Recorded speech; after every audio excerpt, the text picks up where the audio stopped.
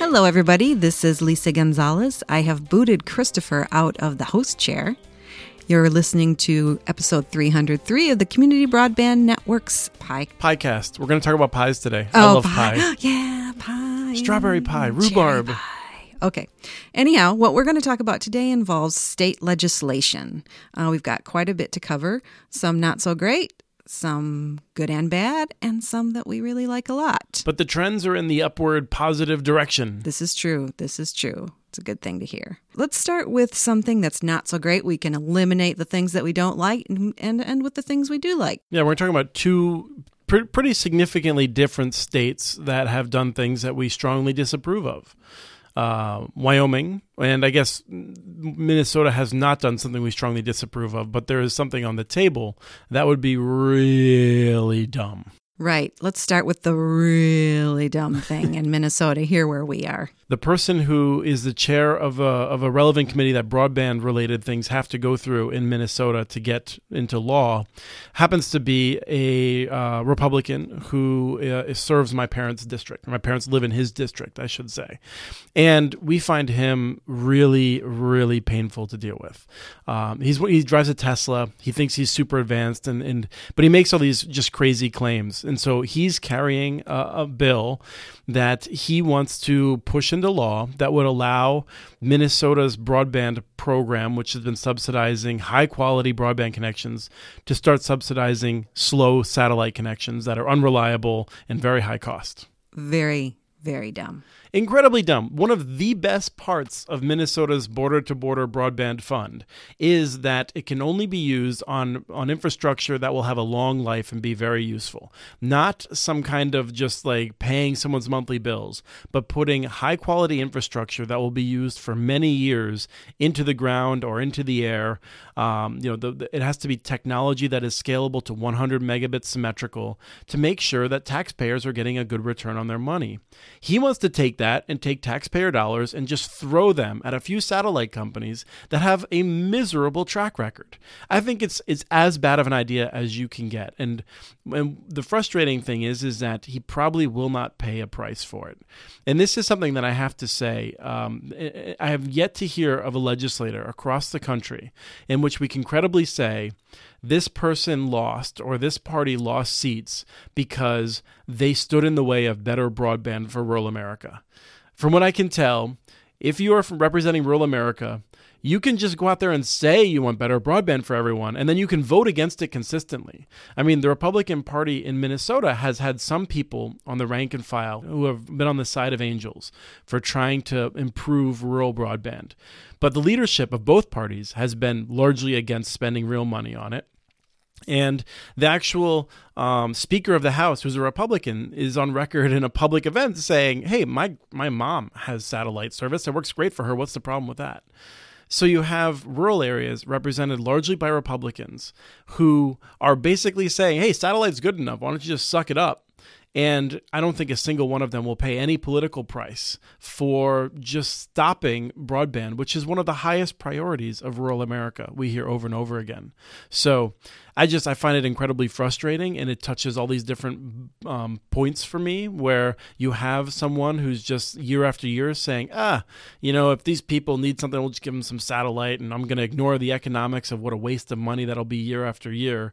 But there's no price to be paid by anyone in this caucus for these kinds of actions. It is frustrating, and I wish that people would get over this false impression that things without wire are the future. Yes. Yeah, no, you're so right. It's like it doesn't have a wire. How could it not be the future? Well, let's just look at one thing for this, right? One of the things that is great about the Minnesota investment is that we make an investment and, maybe a few hundred people or a few thousand people get high quality internet access. The state does not have to make additional investments to improve service for those people. Those people have access. Pat Garofalo wants to give money to the satellite companies to what? You're going to give them money this year, and then what happens next year? You have to subsidize them again. It's a classic give a mouse a cookie kind of situation that we should be avoiding if we care at all about fiscal responsibility. But no, and we have to hope that more sensible people will stop this from happening in the watering down of what is a pretty good rural broadband expansion program. Maybe we should do a fact sheet based on Give a Mouse a Cookie. I think that would be very popular. There's also Give a Moose a Muffin and Give a Pig a Pancake, I believe. Those are ones that my son enjoys reading. Okay, so shall we move on to another dumb idea? Yeah, the other thing that really sort of, was disappointing was Wyoming, where there was a bill to try to improve access in Wyoming. I believe that was Senate File 100, correct? I actually don't know. What I know is what happened, and that was that a rather reasonable bill to try and get money to localities to improve service was rewritten by CenturyLink, a major provider in the West, the big incumbent telephone company, the third largest telephone company in the United States. And the author of the bill, who actually cares about getting money to improve broadband service, not just throwing money at CenturyLink, that author was very disappointed and frustrated because there was no role in the process for anyone except for CenturyLink, apparently. CenturyLink just said, no, we have a better idea. They wrote it, and it got to the governor. Governor signed it, and that's basically how that works in Wyoming, I guess. The big incumbent providers who have failed the state over and over and over again are still writing policy for the state. It's incredibly disappointing, but I can get over that because of the great news that came out of Colorado. The great news that came out of Colorado. So that news was limiting this power of the big incumbents. And I would actually just say that if we're going to talk about this trend, which we should do a little bit, the trend in some ways started for me in West Virginia, where for years the state of West Virginia took its marching orders from first Verizon and then Frontier. And this is a state that has very poor broadband access. It's a very difficult state to serve. But nonetheless, they threw their lot in with the big incumbent that had very little interest in actually serving the state. And last year, the state finally said, no, Frontier, we're not going to listen to you anymore. We're going to do our own thing, and we're going to figure out ways of incenting broadband that will be better and will not involve you because we've given up the thought that you would actually do something positive for our state.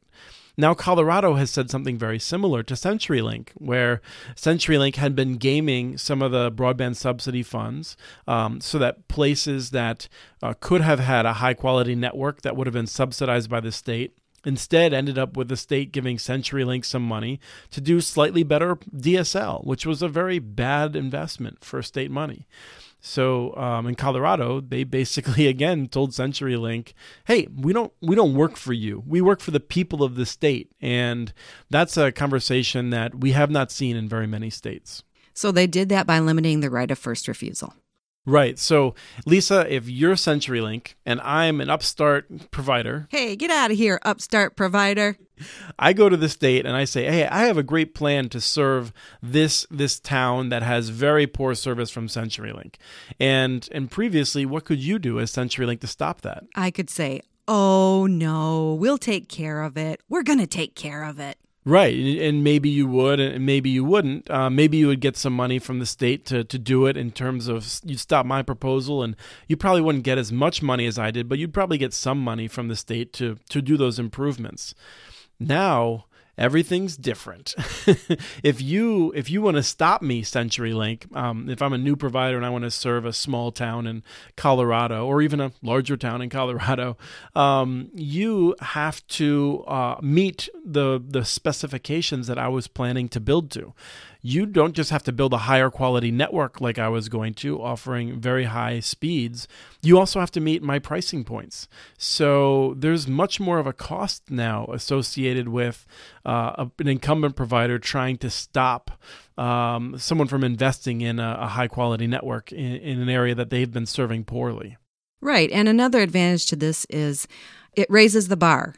So even if an incumbent does decide to go ahead and deploy in that area, they have to deploy something better than they were probably planning to deploy in the first place. Exactly. And in fact, it would be, in many cases, this would be areas that CenturyLink has never deployed fiber in before, right? I mean, CenturyLink has no history of deploying fiber to rural America, whereas many local companies and cooperatives and municipalities certainly have built fiber out to rural America because they've recognized it's an important economic development tool. There's a good business case for it if you're not a big blundering incumbent that's trying to make all the money in the world.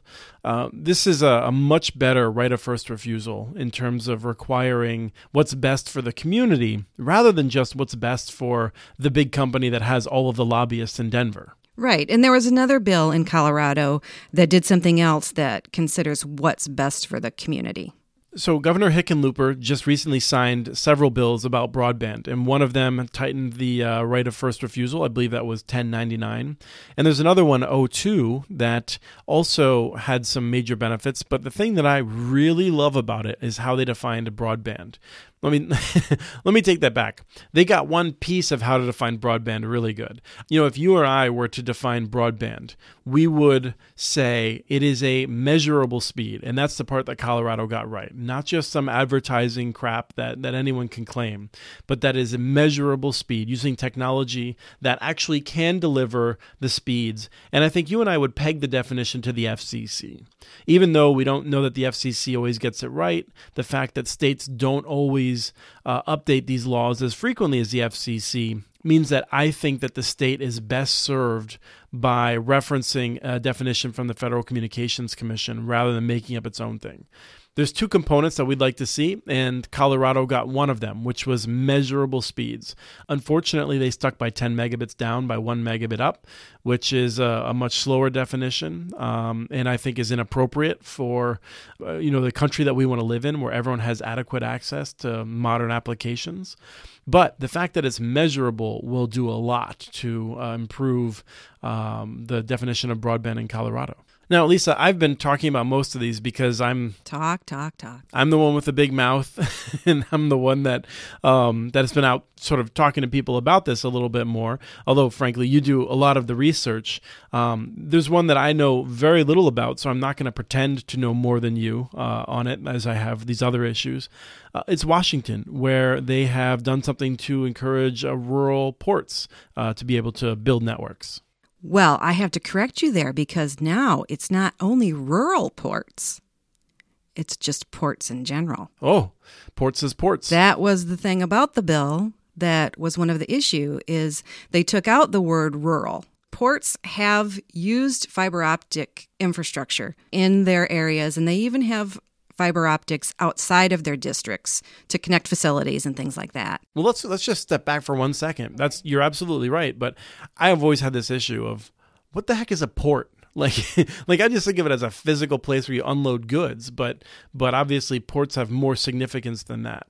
Right. Well, in Washington, they have these port districts, and what they are is they're like an economic development corporation almost. Mm-hmm. And it does involve places to unload big ships, but they also use funding to encourage business in other ways. And one of the things that they have often is fiber optic infrastructure. Because of the geography in Washington, it's one of the places where they have a lot of these port districts. Right. They got a big river or two that runs right up through the state. Right. I mean, there's even ports in Idaho, goes all the way across Washington. So these ports use their fiber optic infrastructure to provide their own connectivity in districts and also outside the district, the geographic location. And they've been limited that way in the past. Well, now, because of this change in the law, they're able to use that fiber optic infrastructure to work with a private sector partner in order to offer connectivity in areas outside their port district. So that had a lot of people excited, especially in places like Bellingham. They have Comcast, I believe, and they felt like the connectivity was expensive, and they've also felt like their customer service was really bad, and so they've wanted some options. And they feel like this will give them the ability to have other providers come in and use the existing fiber optic infrastructure and possibly even build off it. I think it's a good deal because one of the things that we've long worried about is that state legislatures would be limiting investment. I mean, this is something we've been arguing about year after year after year, is watching states go backward.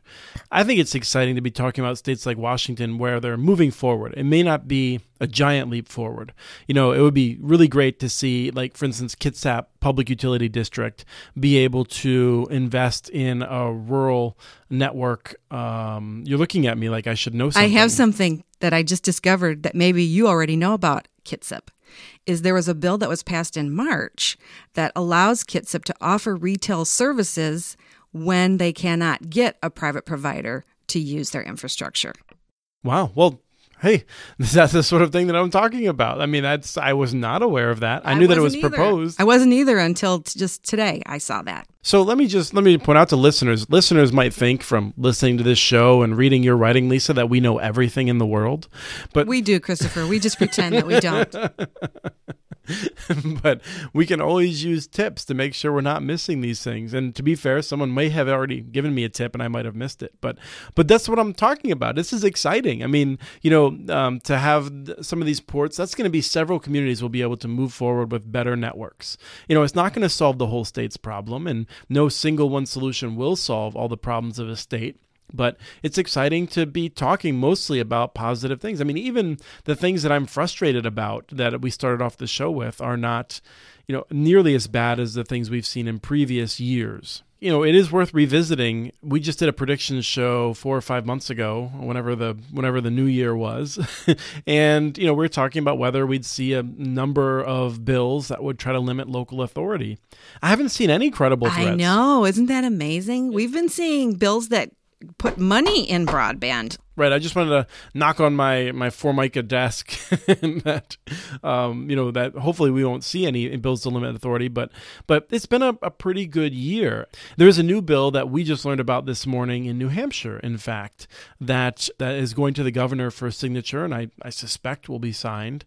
So, Lisa, maybe you can just remind us what the situation is in New Hampshire and why there are few municipal networks there today. Well, local communities in New Hampshire have been able to invest in internet infrastructure, but they haven't been able to bond for it. So finding financing has always been a problem. Right. It's like you're allowed to spend money, you're just not allowed to raise money. Exactly. So this new bill, supposedly, hopefully, we think, will help with that. Right. So this bill is quite limited, and we've covered on muninetworks.org many times all of the fights in New Hampshire recent history to allow cities and towns to bond for open access networks.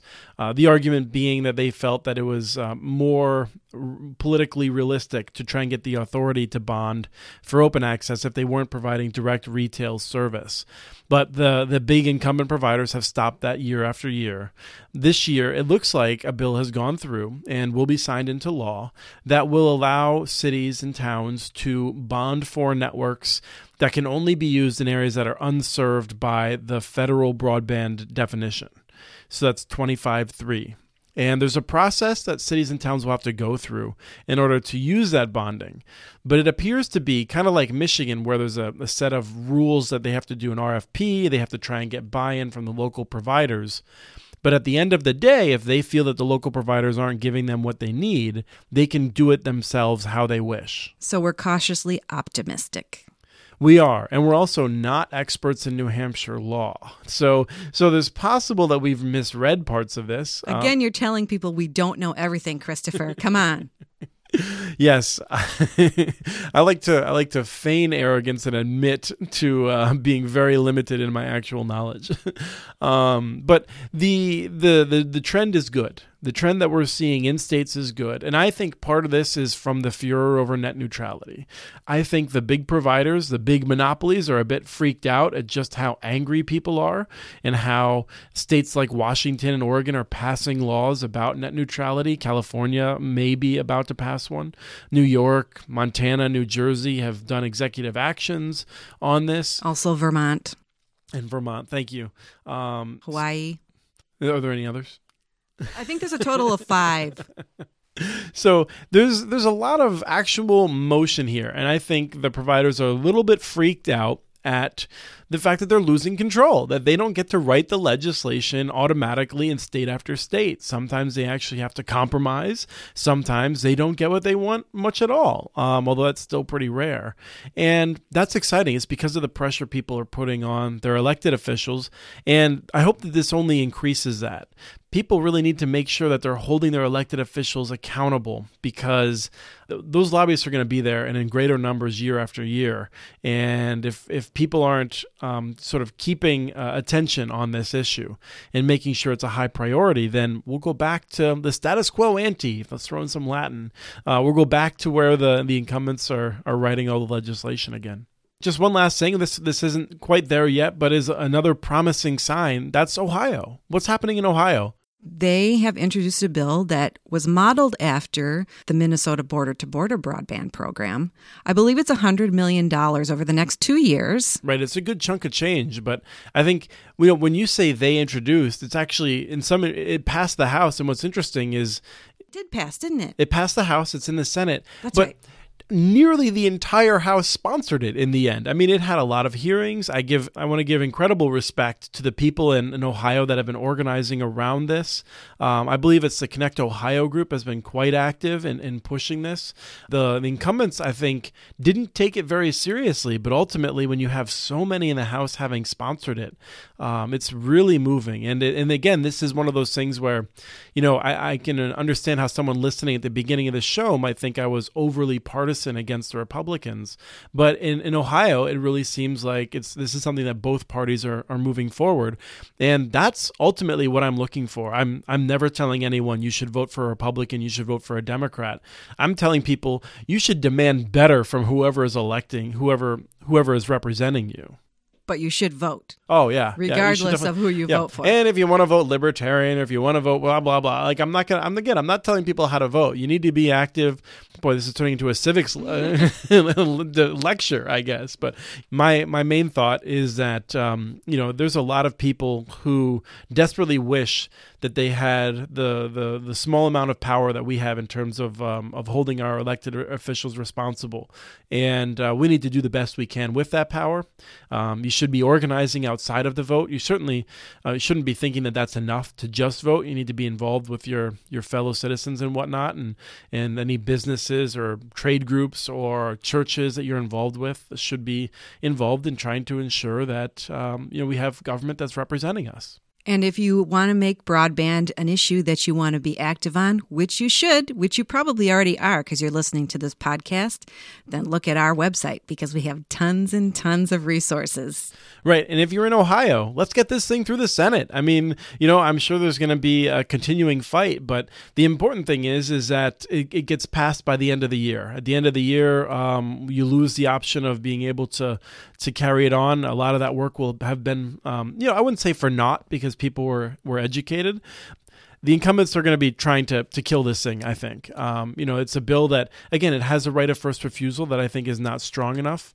But anything the incumbents can do to preserve the status quo, they're trying to do. And then as far as the status quo goes, I think we're done. I think we are. So then we'll end this on the status quo. The Latin, just for me, I remember a Latin teacher I had, he always loved the term ecce, which was hark. Or I could be remembering that incorrectly. I'm sorry, Mr. Grasso, if I am. But do you think Mr. Grasso listens to our podcast? That would be a lovely surprise. I'm thinking he's probably not one of the tens of people we have regularly tuning in. You're going to get an email from him. No, you never know. I think I'm sure that he cares a lot about broadband so that people can learn all about Latin on their own. So thanks for tuning in. We wanted to cover some of these state issues because there's a lot of things that have been happening, and we just thought it'd be worth rounding it up. Always feel free to let us know if you thought this was a good use of our time and your time. Maybe we'll do this again. Maybe we won't. Kind of depends on what happens in the States.